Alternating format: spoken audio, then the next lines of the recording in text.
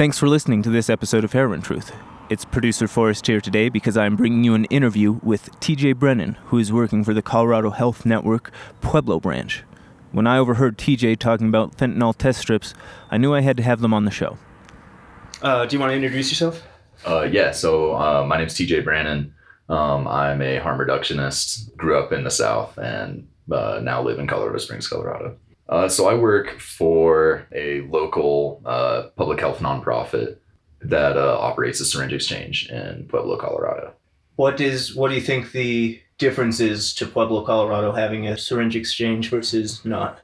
I know it makes a tremendous difference, but we track a lot of data as far as what overdose rates are looking like, what, like infectious disease that is particularly communicated by blood-to-blood contact is looking like. And it's early yet because the program only started operating a few years ago, but we are seeing a decline in overdose deaths. We're seeing less hepatitis C transmission, and that's a big deal. What do you see as the best ways to reduce harm in the context of the opioid epidemic? Oh, man. Wow. One of the big things, that I think is more on the realistic end of the spectrum, at least in the near future, is supervised use.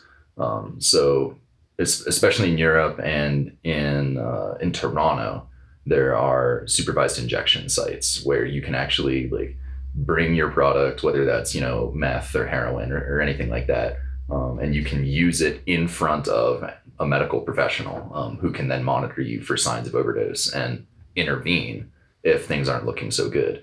They can also help you in a lot of other ways.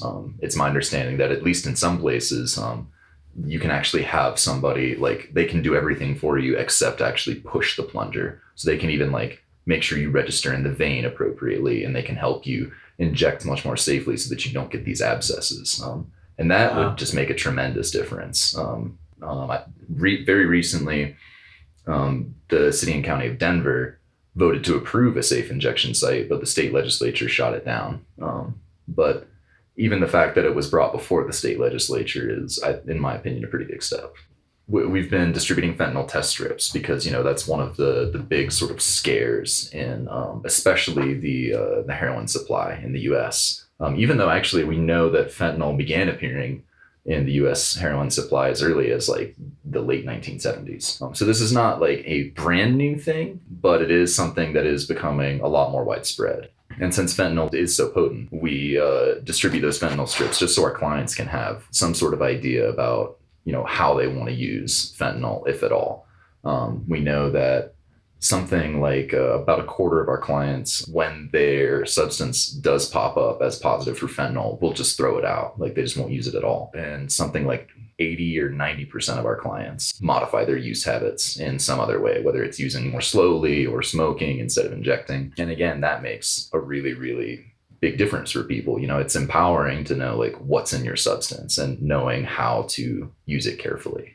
How often are they finding fentanyl, and where are they finding fentanyl? We are finding, and it's preliminary results because we've only been distributing fentanyl test strips for about the last half year or so, but it's looking like about 55-60% of the heroin in Pueblo County is positive for fentanyl, and almost 70% of the meth is positive for fentanyl. Wow. What does it look like a day of working at the clinic? What are your interactions with the clients? So our clients, it's kind of up to them. We have clients who come in and don't say anything to us, but maybe they've had a hard day, or they're just not super in a place where they want to trust us. And, that's fine. We just kind of, do the same thing for them as we would anyone else. We take their little order slip that says what supplies they want and what gauges they want, anything else like that. And we fill up their bag and give it to them and just tell them, be safe, have a good day, glad you're here, whatever. And some people come in and they want to talk about oh man, I just got in this argument, my water got cut off, it could be any number of things.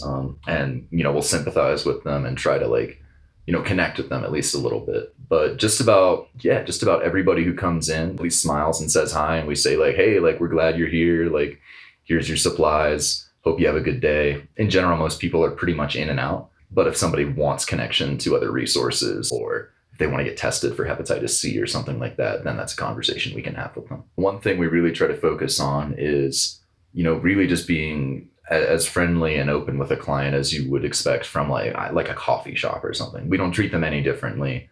We're always, telling them we're happy to see them, that we'll thank them for coming in. We make eye contact with people and smile. We just treat it like it's just no big deal at all, because we think that if people trust us and believe that like we have their best interests at heart and care for who they are, not care about what they do, that can long term have really positive effects for their behaviors, whether that's using more safely or maybe making the decision to stop using entirely.